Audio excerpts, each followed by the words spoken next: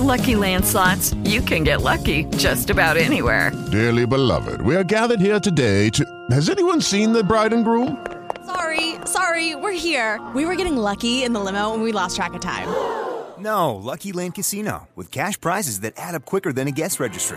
In that case, I pronounce you lucky. Play for free at LuckyLandSlots.com. Daily bonuses are waiting. No purchase necessary. Void where prohibited by law. 18+. Terms and conditions apply. See website for details. It's time for Licking on Lending. Welcome, everybody. Good to have you with us. Welcome to Licking on Lending, a weekly mortgage market update providing up-to-the-minute information on interest rates, loan programs, and hot industry news, all related to the mortgage industry. Brought to you by Transformational Mortgage Solutions. To participate in today's program, our guest call-in line is 646-716-4972. Now here's your host of Licking on Lending, David Lickin. Let's begin. Welcome, everybody. Good to have you here with us. It is June 20th. Juneteenth is the holiday we're celebrating, and it's good to have you back here with us, everybody. And we're thrilled to have you back here. And back with me again is my co-host, Jack Nunnery. Jack, good to have you on this podcast. Appreciate you, man. Great to be here, David. It's so good. We do turn out some good content. We hear about it all the time. That's because this podcast is created by mortgage professionals, Jack and myself, and it's for mortgage professionals, which is you. We're so grateful to have you as our listener. Our commitment is to bring you timely information in an audio format that you can listen to anytime and anywhere. There's some interesting news. Home equity in America hit the record level of $27.8 trillion.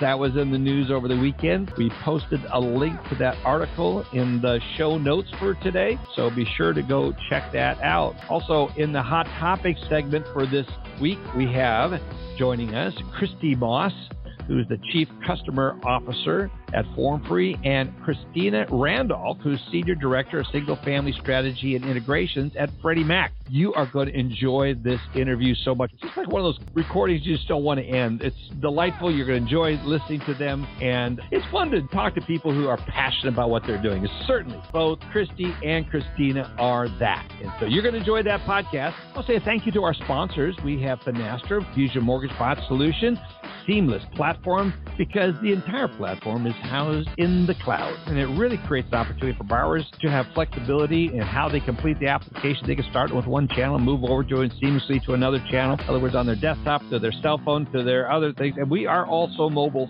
It's nice to have our borrowers be able to have that flexibility. Check out finastra.com. Also go to the link on our website. Also, we had John Winkowski on, and he did a great job. He was on June 6th.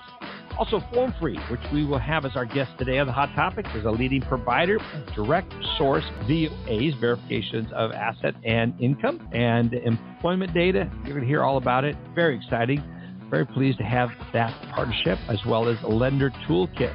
Does a great job with some of their technology. We've got clients like NRL that just can't say enough good about Lender Toolkit. And we're so grateful to have Brett Brumley and Brent Emler on the podcast. In the past, we'll have them back here again soon. The SnapDocs, they do a great job getting those tools and support you need to implement e-mortgage technology effectively. You want to check out SnapDocs e-mortgage quick start program. Do a great job. Brianna Ings talked about that March 28th on our podcast. Also, Total Expert. We were at the Total Expert Accelerate 2022 user conference last week in Nashville. I tell you, that was such a good conference, and all the breakout sessions. I had the privilege of presenting there with Josh Lear, and it was wonderful to just sit there on stage and talk again about recruiting, and such an important topic these days. So kudos to Total Expert putting on a phenomenal conference. This is one of those must-go-to conferences. They're a leader in the marketplace. They're the only purpose-built CRM and customer engagement platform that creates growth and loyalty for modern lenders and financial institutions. And we hear about on the roadmap for what they're creating. Wow, pretty exciting. Same thing with Simple Nexus. Andrea Lightfoot on the podcast, and we've got Shane Westra and Jay as a possibility coming on for Simple Nexus next week. So lots of good stuff. Also, Mortgage Bankers Association of America, Lenders One, the Mortgage Collaborative, as well as Success Kit, Knowledge Coop, Mobility MMI, Modex. We have so many good, great sponsors here. The Mortgage Advisory Tools, as well as DW Consulting. We say a special thank you to Adam, Les, Matt, Alice, Alan, and Jack for their contributions each and every week. Let's get over to this week's MBA Mortgage Minute with Adam DeSantis. Adam, what you got for us?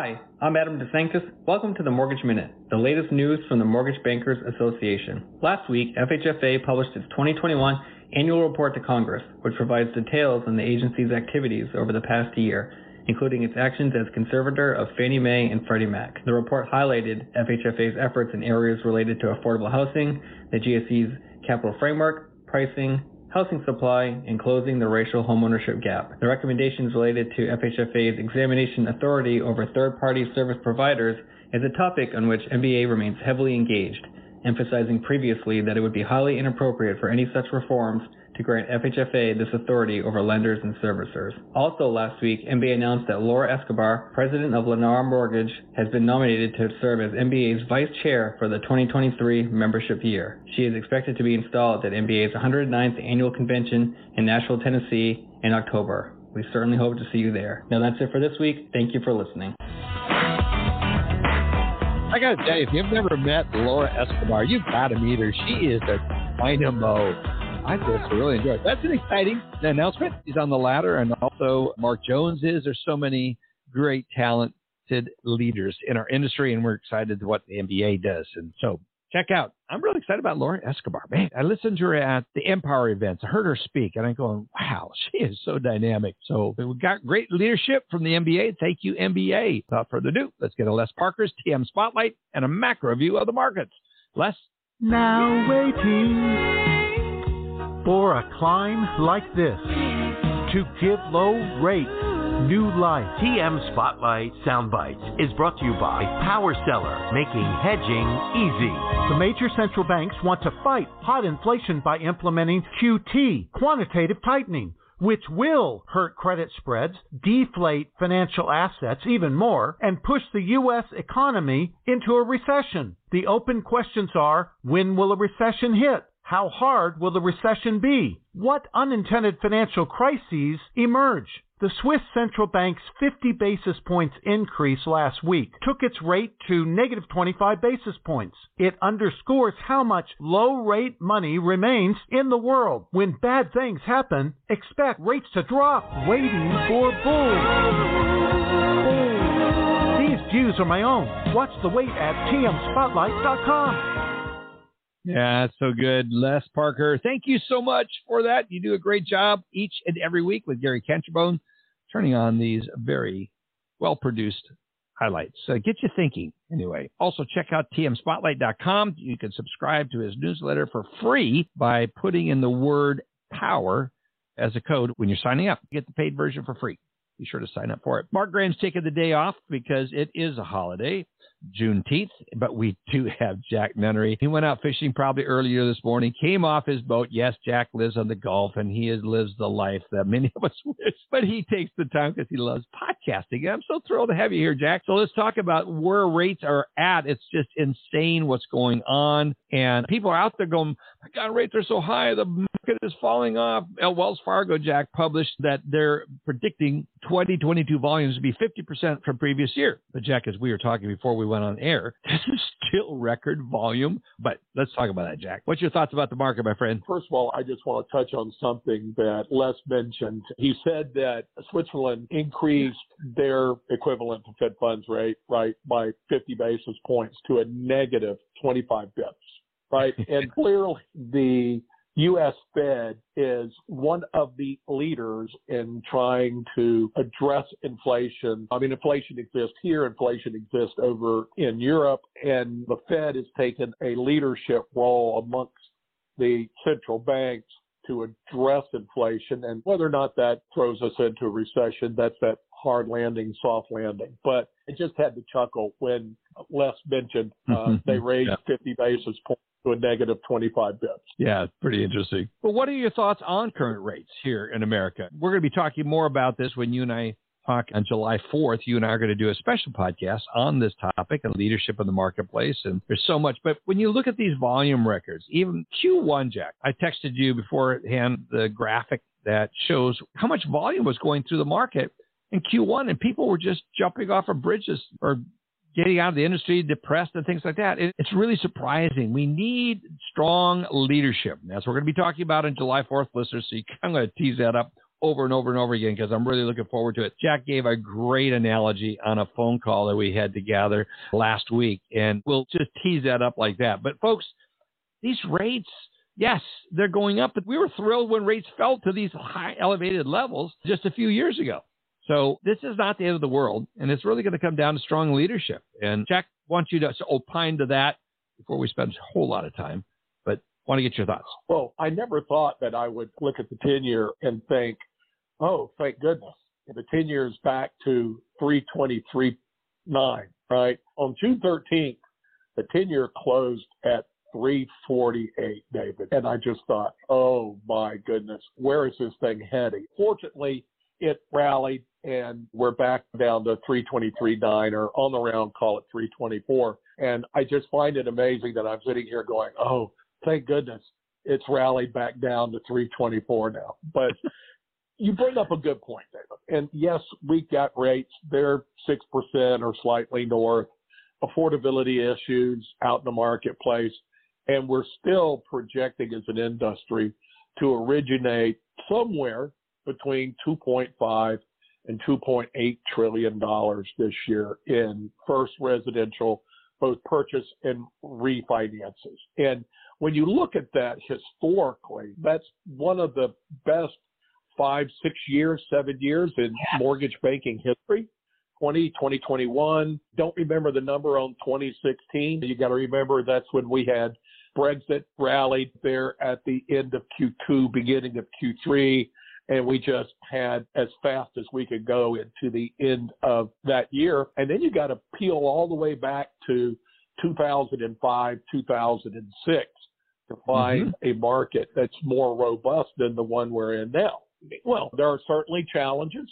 I mean, I was reading an article where the cost to originate right now is $10,500 a loan. Crazy. Certainly back in 05 and 06, we didn't have that burdensome cost to originate. But nevertheless, I mean, it's not the end of the mortgage banking world. I mean, we're going to be in one of the top 6 or 7 origination years in the history of mortgage banking in 2022. Yeah, that's the perspective everyone needs to get a hold of. And I think this is one of those times, like one person said, I get around my peers, I go, oh, yeah, it's just horrible. And I smile and giggle inside because I'm hoping a lot of them go away. They're good competitors and I don't want them here because I want more market share. It's those that are looking at this and seeing, yes, this is going to wash out the ones that are just get caught up in the drama of the drop number rather than looking at the opportunity of where it fits historically. And that comes down to leadership. Again, Jack and I are going to be focusing a lot on that on July 4th podcast. And you're going to enjoy that. So anyway, Jack, so good to get your commentary on this. Appreciate it. We wish Matt, of course, a good day off and hope he's enjoying his Juneteenth day. For this week, this is what I call Fed President Speak Week. And so every day this week, maybe with the exception of Friday, one of the Fed presidents is going to be talking about interest rates. One thing to keep in mind that on Wednesday and Thursday, Fed Chair Jerome Powell will be testifying on monetary policy at the House Financial Services Committee. And we all know when Jerome speaks, the market listens, kind of like that old EFA commercial years ago. So have your radar up and spinning on Wednesday and Thursday. And then we've got jobless claims on Thursday morning. And then we have the U.S. Michigan Consumer Sentiment Index on Friday, which, by the way, last month, that Consumer Sentiment Index fell to 50.2. David, that is the lowest level for that index since that index has been used. Wow. I missed that little detail. I knew it had dropped, but it's interesting to show where consumer sentiment is. We're all right with interest rates, the economy. You go to fill up your gas tank, and a lot of people are paying over $100 to fill up a gas tank. That's going to have an impact. That's an ouch. And I think they probably oversampled a bunch of mortgage bankers for that sentiment index. They probably did. That's very, very true. Great thoughts, Jack. Appreciate it very much. I'm looking forward to us doing that podcast on the July 4th. That'll be a really good one. Anyway, Alice Alvey is taking the day off as well, but she did take the time to send in her comments. So we're going to go right on over to those. Alice, again, is CMB Vice President of Education and Training at Union Home Mortgage. We're grateful to have her here giving us a legislative update. Alice? Thanks. And for everyone out there, I'm off today. So thank you for allowing me to send in a pre-recorded session. And we're off today in honor of Juneteenth. It's a real important federal holiday that I really would love to give everyone a chance to understand a brief history of today's federal holiday. Since I know as I was talking with some friends over the weekend, we were all trying to get our facts straight on this and we needed to go look it up. So what we found was that it was June 19th in 1865, and this is about 2 months after Robert E. Lee surrendered. Gordon Granger, a Union general, showed up in Galveston, Texas to inform the enslaved African Americans of their freedom and that the Civil War had ended. So General Granger's announcement put into effect the Emancipation Proclamation, which had been issued nearly 2.5 years earlier by Abraham Lincoln. So here they were, 2.5 years still experiencing slavery, and they didn't receive their emancipation until this day when Gordon Granger showed up. So that's why we refer to it as Juneteenth Independence Day, Freedom Day. Sometimes it's referred to as Emancipation Day. So folks have been celebrating this with prayer, family gatherings, and so forth for many, many years, even since that time. And it was back in 1872 that a group of African American ministers and businessmen in Houston purchased 10 acres of land, and they created the Emancipation Park, which was intended to hold the city's annual Juneteenth celebration. So way back then, folks were celebrating. There's lots of celebrations that go on today across the country. And I think one thing I found very interesting was that it was back in 1980 in Texas that they became the first state to designate Juneteenth as a holiday. So this isn't new. It was new that all of us as a country joined in the acknowledgement of Juneteenth and the importance of this day. But Texas has recognized this all the way back since 1980. So it was great to see that we now have a new federal holiday for all of us to reflect on the importance of the end of slavery, no matter what our backgrounds are. So anyway, thank you all. There weren't any big legislative news items today, and I thought this was very fitting to share some ideas on instead. So I'm going to send it back to you. Have a great day, everyone. That was actually really good. It was really informative. We're both in Texas, so it's nice to know that the rest of the country caught up with what we've been celebrating here for forever. Thoughts?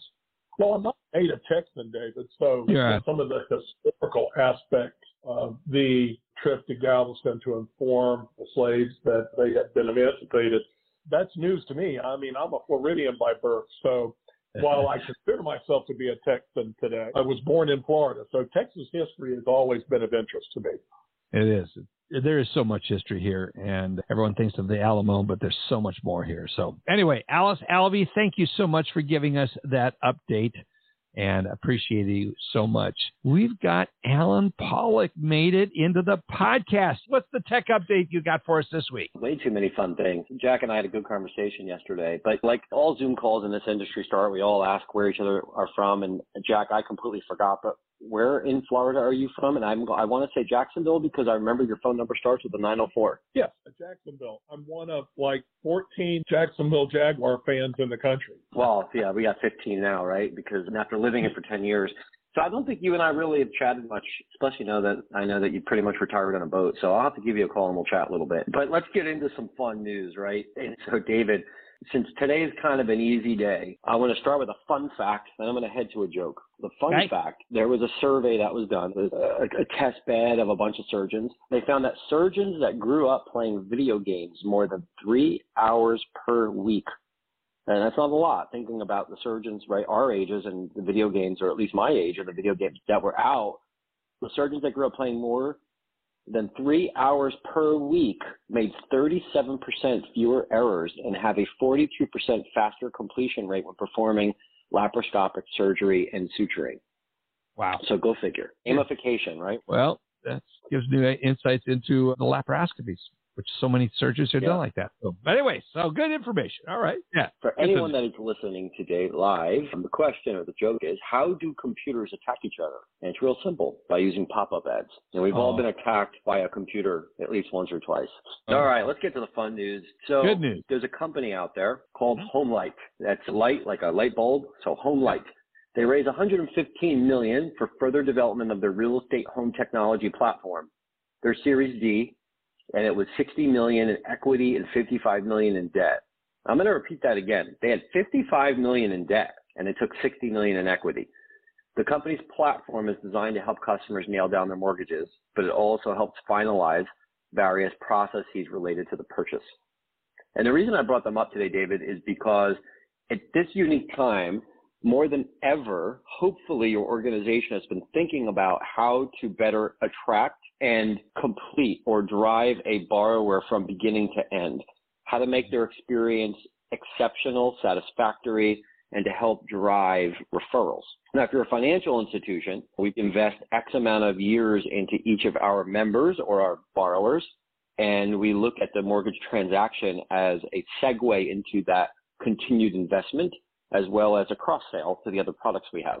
But for a non-financial institution, right, you're looking at things a little bit differently.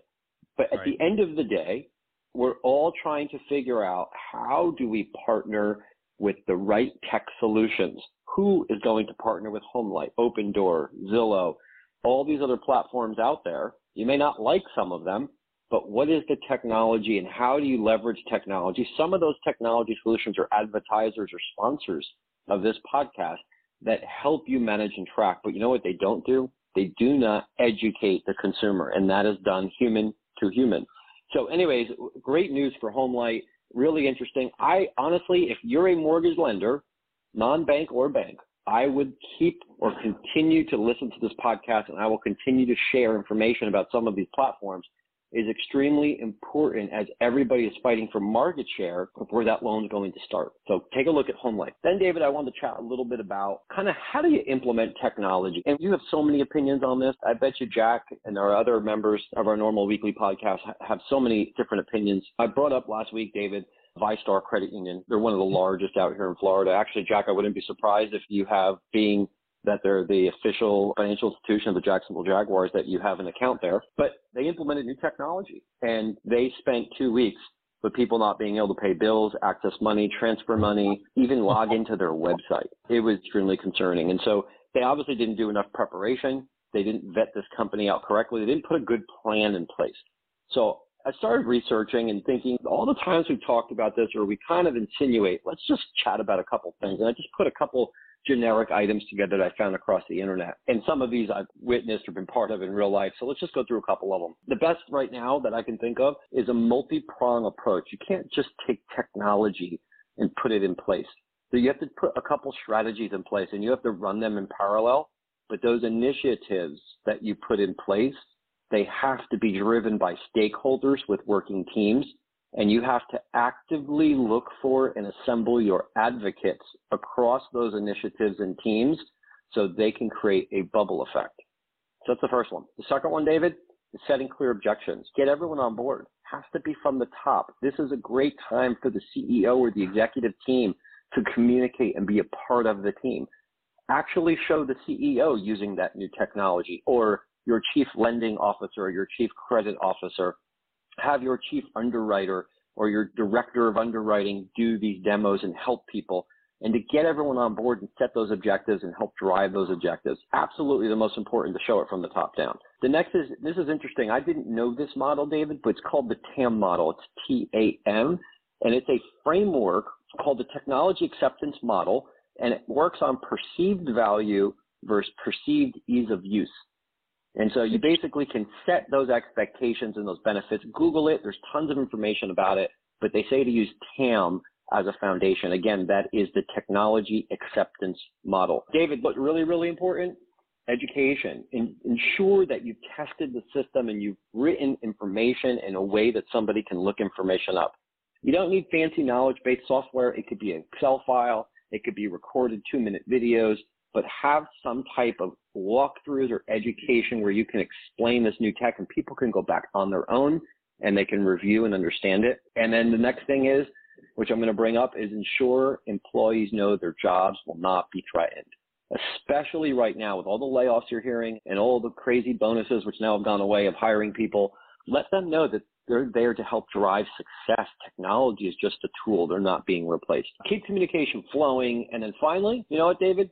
Make it fun. Some people do the gamification. They build contests. Maybe whoever can create the most or best instructional videos that people vote on, they win something, but put a little competition in place. But ultimately, that you have to have a vision ahead of time. You have to know that your vision is aligned once the technology has been implemented, right? Have you achieved the milestones of those phases as you expected? And then follow a bunch of those different models. There's probably 50 more, but then you can work towards a successful implementation. And then Jack said last week, Jack probably said the best thing, and he's not even in the tech report officially, which is test, and continue testing and make sure that you tested. Oh, yeah. That sounds like Jack. Man, I went back and listened to that podcast. That was good. He did a great job last week of hosting. I'm so proud of him. Well, the thing about you and Jack is you guys have been around the block a few times. I've been around the block once or twice, but you've been around the block quite a few times. That means we're old. Yeah. It's so interesting to have that perspective. Alan, you bring us so much information on what's happening in technology and where things are at, and always get comments. People just love your sense of humor and the things that you bring out. So good job again. Good report. Appreciate you so much. If you want to email Alan, email him at Allen, ALLEN, at tms-advisors.com. If you're looking for a job, we'll help you there. But he's always one of these guys that's just lending out help and advice. And also, he welcomes all these latest technology ideas. So it gets his feedback from him. Alan, thank you for being here. Appreciate it for this week's Tech Update. Very good job. Yeah, looking forward to the hot topic. Appreciate it, Alan. Thank you so much. Well, folks, that wraps up this week's Mortgage Update. We're thrilled to have you here in that first part of the podcast. For those of you listening live, just stay right here. We're going to flow right into the Hot Topic segment. For those listening on a downloaded basis, just move on to the next podcast and you'll find it there. Listeners, I am very excited to have one of my dear friends on here. Of course, Jack Nunnery's here, co-host, but I'm talking about Christy Moss, Chief Customer Officer at Form Free. Christy, so good to have you here. Hello. I'm so happy to be here with you. And joining you is a good friend of yours and someone who's becoming a friend of ours is Christina Randolph. She's Senior Director of Single Family Strategy and Integration at Freddie Mac. And you have worked closely with her. So many people know you, Christy, and you've been on many times. But if you would introduce our guest and explain the unique and amazing relationship between both you and the companies. Absolutely. Absolutely. So Christina and I first began our friendship and partnership at Fannie Mae. So she was at Fannie Mae when I was there, and we were both working diligently to help lenders understand the value of the utilization of digital tools.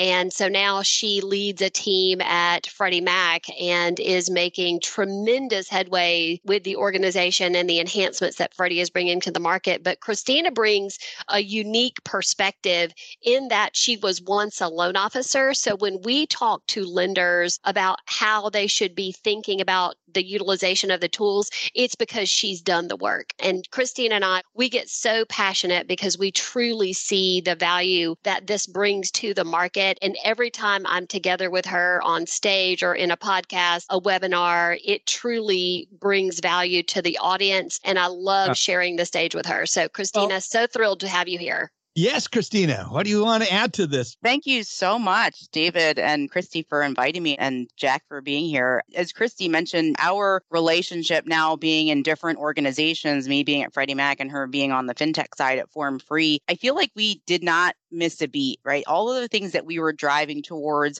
at Fannie Mae and helping lenders optimize their outcomes and operationalize a lot of these digital offerings and capabilities, that didn't change for us, and it kind of bled over into our new role. So just a little background about me, as Christy mentioned, I come from a loan officer background. I'm a little bit unique in that I started in the mortgage business when I was 17. So not quite yet an adult, but not quite yet old enough and crazy enough to know any better. Or maybe I was crazy enough and I just didn't know any better. But I was so and still am grateful for that opportunity I was given at such a young age to come into such a vital industry like housing and finance, right? And I've held various roles, but I was primarily a loan officer. So to Christy's point, having lived this at one point in my career and at the time, not having access to these digital verifications and tools at the time, I didn't realize how much it was really holding back me in my role as the first line of defense into the consumer experience around mortgages. So you fast forward, right? I made the leap over to the technology side, and now I get to do something that I really love and collaborate with some of the biggest names in the origination technology ecosystem, like Form Free. And I get to meet folks like you and Jack. I think the favorite part for me, besides meeting some of the most fascinating and hardworking people in this industry, is that my team and I get to work with a lot of different software providers and fintechs to identify opportunities to work together to bring something really meaningful and game-changing to the market. And again, as a former loan officer and having to watch our industry evolve from that heavy utilization and reliance on physical documentation to this incremental digitization that we're seeing now, and to see it still evolving has been really exciting. And then furthermore, to have the opportunity to really be a part of that change and help surveil the market, look for source data from partnerships and affect some of that real transformational change. And even, like Christy said, work with lenders to actually operationalize and optimize an implementation around these digital offerings. I mean, that's just even cooler. Jack and I had the privilege, listeners, of talking to these two amazing mortgage professionals. It came out so clear about their passion, but it awoke something in Jack, because this is down one of the favorite topics with Jack. So Jack, let's get this topic started. Get it introduced, if you would. Thank you, David. I've always been a fan of process engineering and optimizing process. So this rekindled that personal interest that I have in that aspect of the business. But I have a question for Christina. Lately, Freddie Mac has been making a lot of headway in making it easier to verify borrower credentials. And earlier this month, Freddie announced that lenders can now re-verify employment with direct deposit data. Can you explain, Christina, how that works? So just to back up just a bit and talk about the credentialing piece, it's not just about the credentialing and the challenges that we've seen in this digital verification space.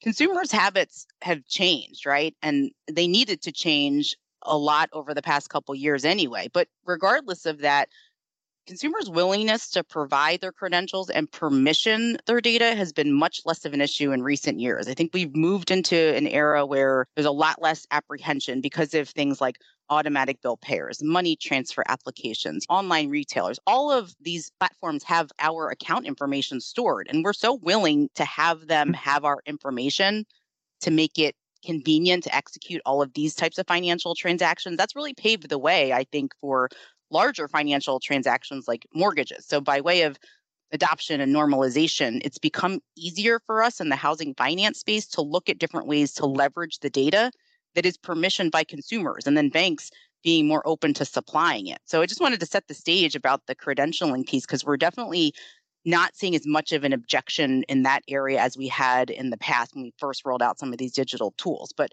back to the topic of the re-verifying employment using direct deposit data from bank statements. Last week, we announced yet another enhancement, right, to our Asset and Income Modeler program, or AIM, as you may hear us refer to it. And that is the automation of the 10-day pre-close verification. We all love our acronyms in the GSE space, so that will also be referred to, you'll hear it as 10-day PCV.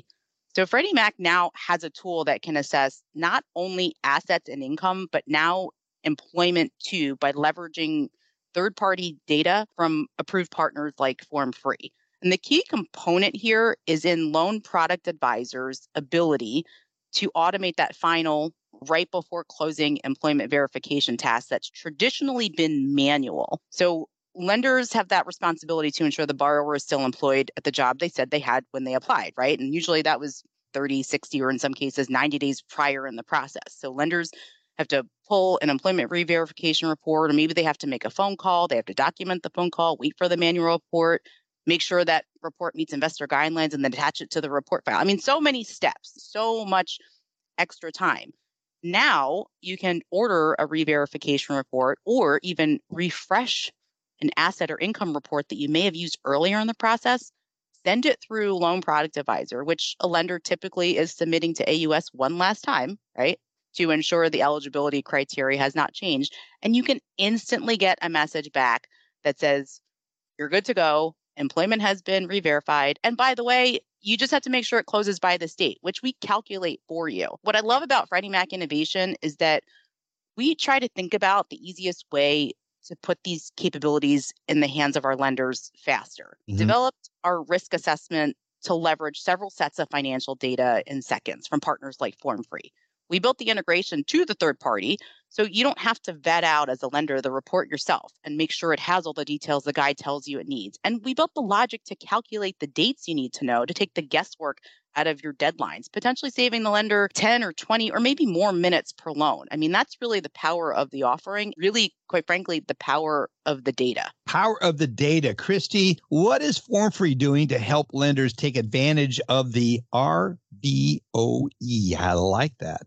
Yeah, the re-verification of employment. And I love the power of the data. We say at FormFree that empowering the consumer with the utilization of their own data is the most efficient way to lead the manufacturing process. And kudos to Freddie Mac for recognizing the power of the consumer's data and putting these operational changes to the market so that lenders can take advantage of them. So at FormFree, of course, we work closely with Freddie Mac and we're able to go ahead and be able to prepare for the release of the RVOE or the 10-day pre-close verification. Simply said, if a lender is ordering an asset report, account check, then the lender can now order a digital verification of employment from our dashboard. And at the end of this week, the Encompass integration will be updated as well. So what we've done is we've made it easy for lenders who are already embracing the digital transformation of the industry by ordering account check. You just simply order a DVOE. And within a matter of seconds, we report back to the lender 90 days of direct deposit history that the consumer is still employed. And again, this is all off of the bank data. So back when Brent Chandler first said there is an industry need for sharing data digitally, he said the power of everything that a lender needs to know about a consumer's ability to pay is embedded in the bank account. You see where they work, you see their net income, you see their transaction history, you can verify their assets,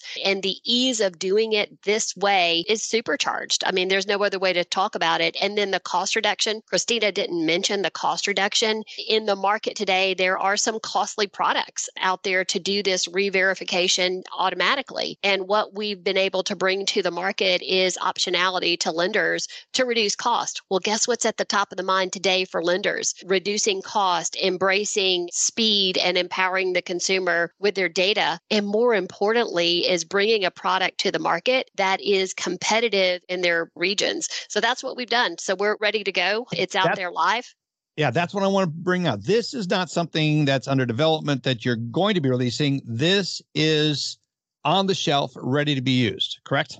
That's exactly right. Lenders who do business with FormFree, you've probably seen a slurry of emails, posts from us on LinkedIn, some outreach by your account managers, but it's out there ready to use. And so as you're looking at the benefits of the digital technology, you should be thinking about a couple things. Number one, is it better for the consumer? Yes, it is, because guess what? They don't have to provide you with W-2s and pay stubs. Number two, does it cost me less money? Yes, it does. Number three, does it save my underwriters, processors, and pre-closers time? Yes.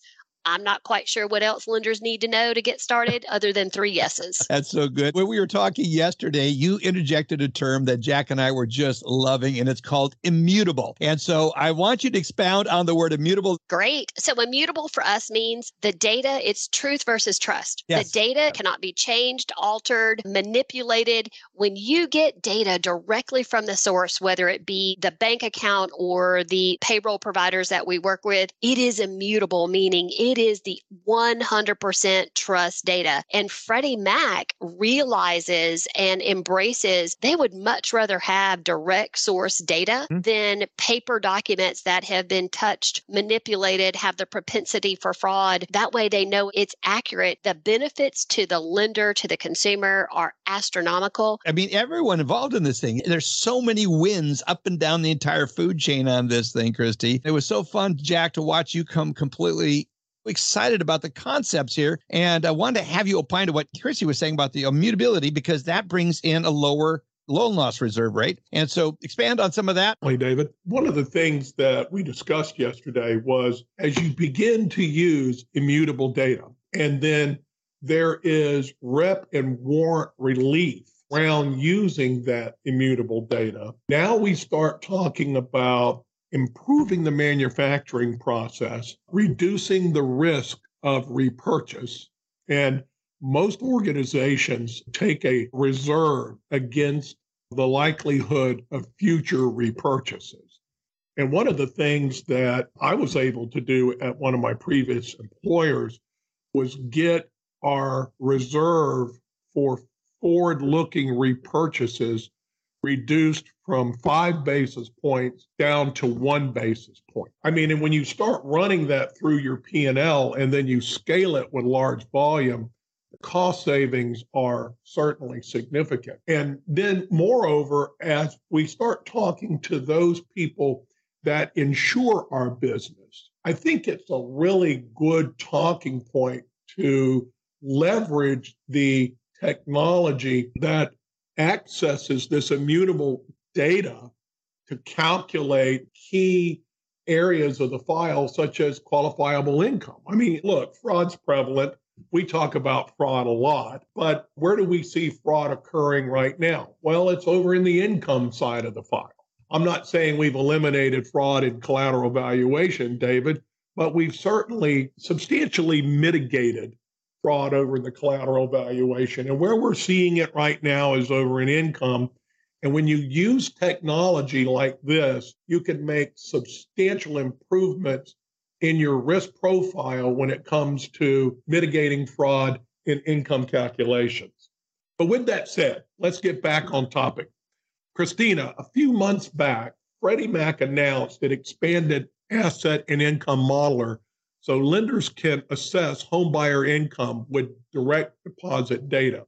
Can you describe how that works to our audience? Sure. And I know our friend and colleague Kevin Kaufman was on your show a few months ago, and he talked about this a little when he was here. But just to offer the recap, you heard me talk about the simple process for automating the 10-day pre-close verification, where this is all built within our loan product advisor risk assessment capability, along with partners like FormFree. Direct deposit works the same way. Instead of only re-verifying employment, LPA is assessing an additional set of data that we can use to not only calculate income and save tons of time chasing down correct and accurate documentation, but it's also to potentially offer what you mentioned, the potential of rep and warranty relief. So imagine not having to ask a loan applicant who is a wage earner and gets paid their income directly deposited into their bank account every pay period. Imagine not having to ask them for any physical or digital even copies of their income documentation. I mean, the best part of this is that it can be applied to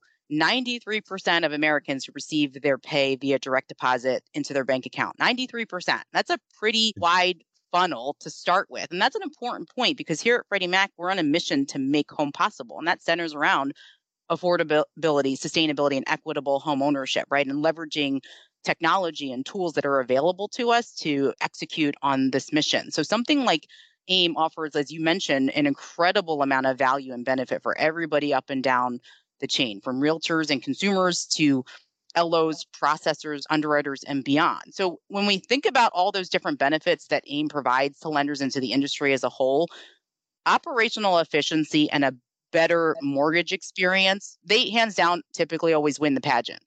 But if you look on the other side of that, the ability for that loan to qualify for a potential offer of rep and warranty relief is just as significant. So what we're actually talking about here by leveraging data from the source of the truth to evaluate from our risk lens is increased data quality and a significant reduction in fraud, right? Especially in the categories where QC defects are at their highest. When we leverage data from the source of the truth, we're raising data standards that we all use to make data-driven and data-derived assessments and decisions. And wrapped around both sides of the efficiency play and the data quality aspect is the ability to drive costs down. So this is where the rep and warranty relief eligibility really is a game changer, especially with the shift in the market. It's something we don't talk about enough, I don't think.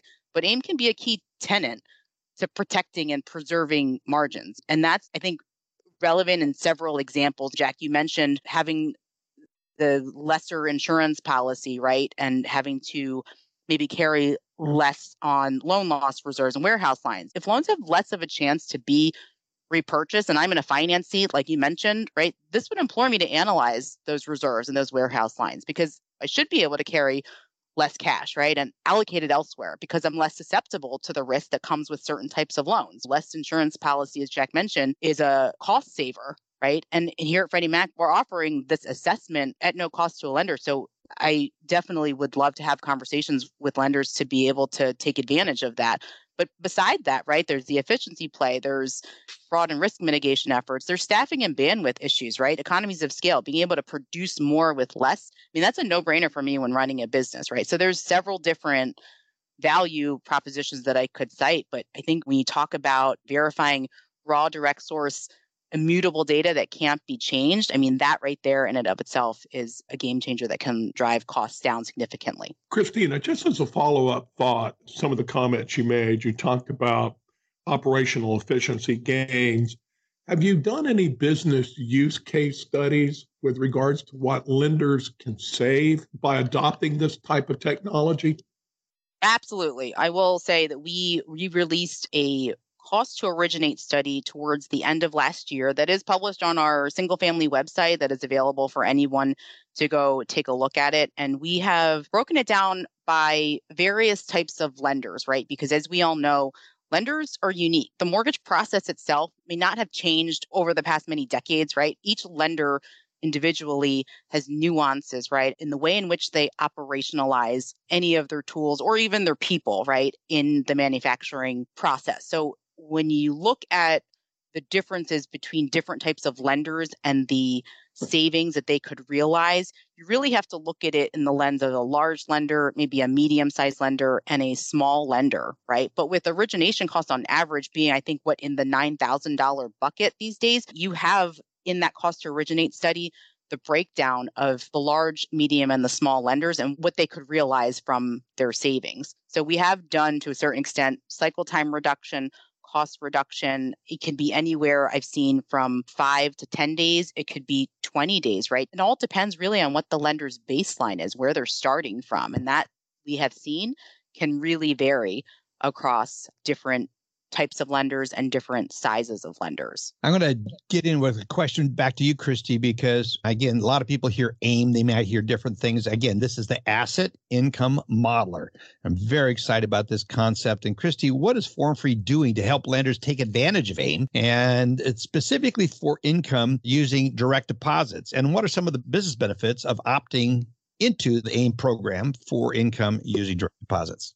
Again, Form Free, we are continuing to innovate alongside with Freddie Mac, and it's super easy. We provide the asset data from the consumer linking their bank account. LPA does the work, meaning we deliver the asset data by reissue key or non-fungible token. That's another word, Jack, that you might love, non-fungible, meaning it cannot be altered. It is, again, the truth, into LPA. LPA does the assessment of the asset data, which includes the direct deposits, and spits out the income.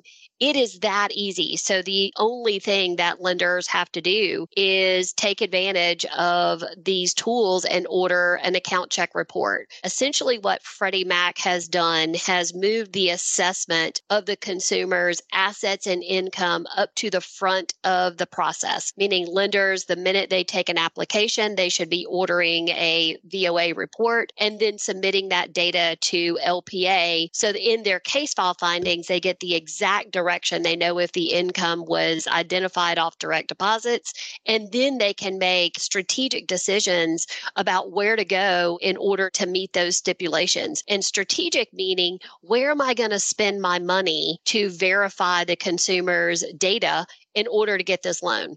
If you don't need to spend $100 on an income report, then why would you?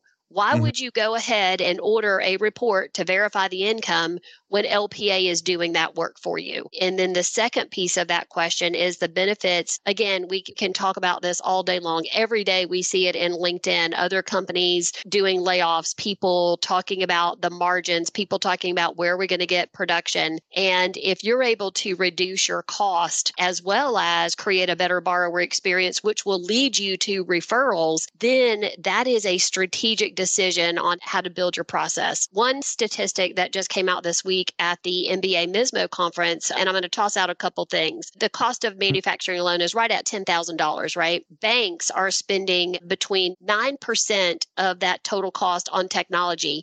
IMBs, who are the ones who are really looking for the additional production, are only spending 4% of the cost to manufacture. So you can see where the larger institutions have invested in the technology for the consumer, for the manufacturing process. And as we look at the coming months where lenders are going to be strategizing on how do I bring more production in, the way that you do that is exactly what Christina said, is you do more with your staff. You don't need to staff up as production, the ebb and flow. If you let technology do some of the manufacturing stages, then you're not at risk for staffing up and then having to staff down. Great point. I have a question for Christy. I like what I'm hearing. I think that when you look at process enhancements, I think of OEM, right? It's not original equipment manufacture. It's optimization, enhancement, and mitigation. But my question, Christy, is how do lenders get started using this technology? Great question. So, Jack, one of the things that FormFree invested in early on was creating relationships with LOS and POS partners. We like to say we are where the lenders need us to be. So we have an expansive list of integrations that we have worked to build so that lenders can place an order for an account check. So the first thing they have to do is connect with us. Let's get them started. Let's become partners. Our team of account executives works diligently to help lenders onboard, understand the benefits. The second piece of it is technology partners have to be where lenders need them to be. You have to make it easy for lenders to use these tools. And that's what we've done is we are embedded in just about every LOS and POS out there. We have a expansive relationship with Encompass, which I think still accounts for about 60% of the market. By the end of this week, that integration will be updated a little bit. And then that's how the journey begins. In partnership with Freddie, we've realized that lenders are at this point where they need help on adopting these tools. And so I have to toss it over to Christina first to compliment them on the recognition that you can't just build an interface and say, okay, go use it. You actually have to show lenders, here are the benefits to your organizations. Here's how you get started. Here's how you talk about it with your loan officers, your underwriters, your processors. So Christina, do you want to share a little bit of that work that Freddie is doing to assist lenders in using these tools that you guys have invested in? Yeah, sure. And thanks, Christy, for kind of laying the groundwork there, because on the Freddie side, we work very similarly, right? We encourage folks to consult with your Freddie Mac team, right? We, like FormFree, have dedicated resources to help you understand what the impact of these digital offerings like AIM are to your business. So we have to at least get the conversations started. And Kevin had mentioned this before when he was on, but there can be numerous points of implementation successes and failures, right? When working with trusted advisors, both at Freddie Mac and FormFree, will help you to either avoid and or learn from some of these implementation pitfalls that we've seen, lived, and heard, and develop best practices suited to your organization to help you optimize outcomes. But one of the things that I wanted to highlight here is, Christy, you mentioned FormFree has done the heavy lifting, right? You've developed integrations and built integrations to majority of the POSs and the LOSs out there on the market that lenders use. And you even, to a certain extent, have worked with custom lenders, right, in their own proprietary systems, because you have to make this easy. You have to enable the ability for lenders to operationalize, right? We have all of these different steps today in a manual process. So for us to come in and say, hey, we've got this great new shiny digital automated capability and you guys should use it. And then just to have the lenders come back to us and say, this is a really clunky process. Everybody's disjointed. None of these systems are talking to each other.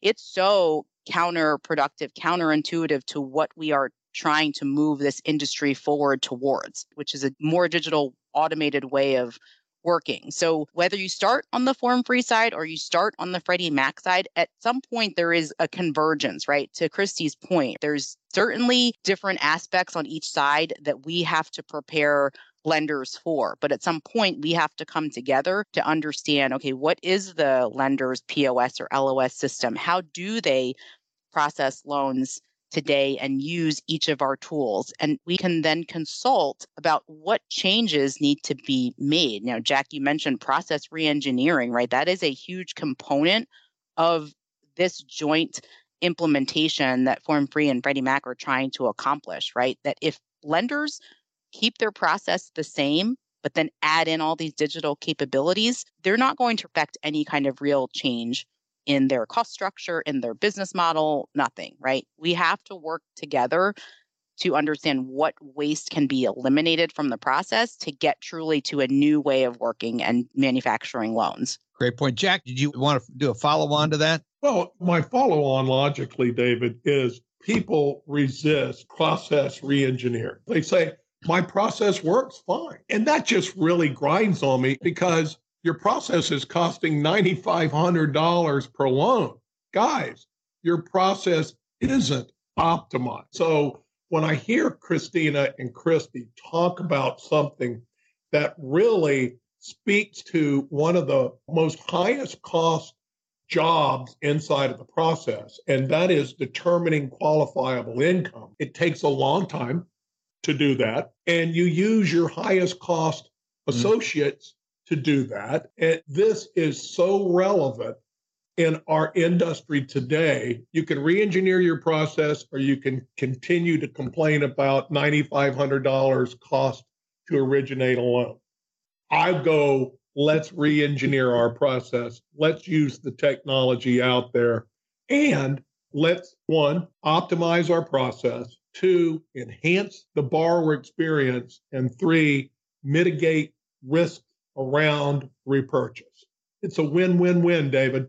And I think it's such a good point. I want to going outside of industry for a minute. I want to go listen to a quote. I've used this a number of times when I've spoken before, but Nokia had 85% of the market share of the cell phone market. Along came this thing called the iPhone.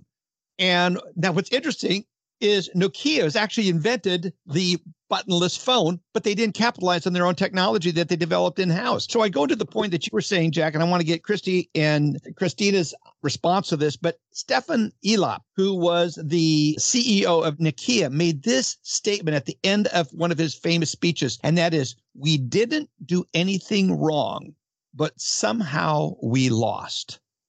I think that goes to business as usual. Don't change the process. If it ain't broken, don't try to fix it. Folks, people are fixing their business processes all around you. And if you stay stuck, you're going to be saying the same thing as that the CEO of Nokia said when they were the market dominant factor in there. If you don't change your processes, Christy, comment to that, and I'd love to get your final thoughts on that, Christine, as we wrap this up. Christy? Yeah, David, you are so right. In the previous quote that I said the banks are spending 9% of the cost to originate on technology. What I hear if I am a small to mid-size or even large independent is the banks are creating a better experience. They are reimagining the way that the mortgage process is delivered to the consumer. As a business owner, what that also tells me is I better be competitive, meaning I better use the same tools that are being presented across the industry. Otherwise, I'm going to get left behind. That's number one. So as Freddie Mac continues to invest, and believe me, these are huge investments by Freddie Mac in bringing new ways to assess credit risk. It is a gift to the lenders to give them rep and warrant relief. As Jack touched on, the impact of that is huge. When you're able to reduce your loan loss reserves, that's cold, hard cash in today's market. You can redeploy that. If I'm a lender and I'm looking for ways to be more competitive, I'm going to do it better, faster, and cheaper than my competitor. Better is using the tools that the consumers are already using with Venmo, with PayPal, with Stripe, with Amazon. They're already doing these things. The consumers expect a better experience. If you're still stuck in the old ways of paper collection, you're going to get left behind. If you can manufacture a loan faster than your competitors, you're going to capture more referral business. Realtors love speed. They don't want to call the lender every day. And if you can do it at a cost point that is less than your competitor, you're going to have more capital to improve your price. I say this all the time to my lenders. If I'm a lender and I'm looking to beat my competitors, I'm going to capitalize on these tools. I'm going to use my cost savings. I'm going to improve my price. So I'm going to capture more of your market share to my competitors. That's what you do for the market. Christina, wrap this up. Yeah, sure. Well, so Nokia may not have done anything wrong, but I mean, they certainly missed a step along the way, right? And I'll be honest, right? I don't believe there's any right or necessarily wrong way here, right? We're talking about really complex software implementations, but we have a responsibility as the folks that sort of develop and build these things to make it easier for lenders, right, to take advantage of and help them to operationalize and, again, optimize their outcomes. But as Christy mentioned, right, if you don't take advantage of some of these tools and really change your behaviors, right, I think that was something that Jack was kind of getting at, is that if you don't change the outlook on your organization, it's going to be a lot harder to change process overall. So one thing that I always say, right, is that we have to establish a baseline when we get into these conversations to understand where you as lenders are starting from, ground zero. What is your cycle time today? We have to understand maybe what is broken from that app to approval or that app to close timeline. How many times does a loan go back and forth to underwriting? And again, how much does it cost you to originate each file? And what's your average pipeline? I mean, it sounds so basic, but so many lenders have a difficult time measuring their success because they don't even know what they were trying to improve upon to begin with. So beyond this, I mean, let us help you, right? We can fail together, but we can also succeed together. And I'll counter quote you, right? This is a one from one of my colleagues that she unknowingly has drilled into my head because we kind of live it every day. But it's also a famous quote from Winston Churchill, so I should know it, right? Success is not final. Failure is not fatal. It is the courage to continue that counts. So let's all be courageous and continue on this digital journey together because there is nowhere else to go but up. Aim higher as an industry. And I'll just leave you with that. Playing on that acronym, Asset Income Modeler. I love it. That's great. Okay, so the call to action, how if someone says, okay, I got it, I want to take action. What's the first step they need to do, Christina? They need to give us a call here at Freddie Mac. And we have lenders that work with dedicated account teams. We also have a call center that can answer any questions. And then I would also say consult with Christy at Form Free. I knew we were going to get back to you, Christy. So how can we get a hold of you, Christy? Listen, I am just like Form Free. I'm everywhere you need me to be. I'm on LinkedIn. I'm on Twitter. My phone number, you can email me. This is one of my most favorite things to do is work with lenders. I've been in this industry for a long time. And one of the things that I realized is I want to leave it better than I found it. And so this is truly a passion for me is I want to leave this industry better than I found it a long time ago. And so I love talking with lenders. We have a fantastic team here. We've got, Jocelyn Brooks, she's our director of customer success, 19 years with Freddie Mac. We have the team that understands how lending should be done, and we have the team to help lenders create the experience for how lending is going to be done and is being done in today's market. Outstanding. Jack, your final thoughts? David, we do a lot of podcasts that it kind of a give and take, value prop, work effort. This one's a no-brainer. As I said before, if in process engineering, you can do something that optimizes the process, translate, reduces your cost, you can do something that enhances the borrower's experience, and you can do something that mitigates important or critical risk to the franchise. That's the holy trinity of process reengineering. It's a win-win-win, David. So true. Folks, Jack and I have had as our special guests, Christina Moss, Chief Customer Officer, but you really are all about making lenders more successful, and that's your passion. Like you said, Christy, I love that, is your goal is to leave this industry better than what it was when you entered. And also joining Christy is Christina Randolph, Senior Director, Single Family Strategy and Integrations at Freddie Mac. Thank you both for being here. Great information. Really interesting, exciting. Yeah, thank you so much for having us. This was really a great discussion. Yep. Always fun being with you guys. Love it. Jack, let's update our listeners as you texted me the latest numbers to average cost originating a loan. Average. What is that number? $10,637.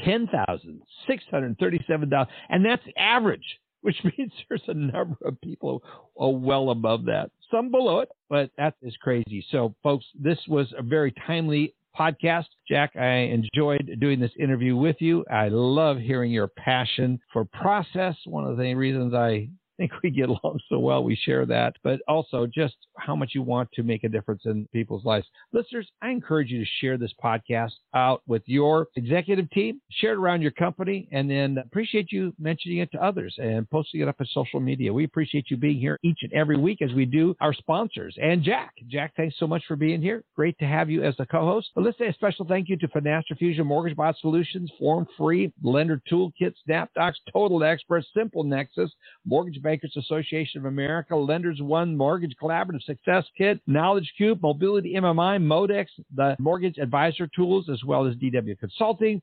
Thank you all for being a part of this podcast and sharing it and making it such a big part of your lives and a way of getting information. We're grateful for you. You are the reason why we are being so successful, because you're sharing it. We love doing it. We're glad that you're receiving it. Tell others about it. And look forward to having you back here next week. Have a great week. And again, happy Juneteenth, and hope all the fathers had a great Father's Day yesterday. Talk to you soon. See you back here next week.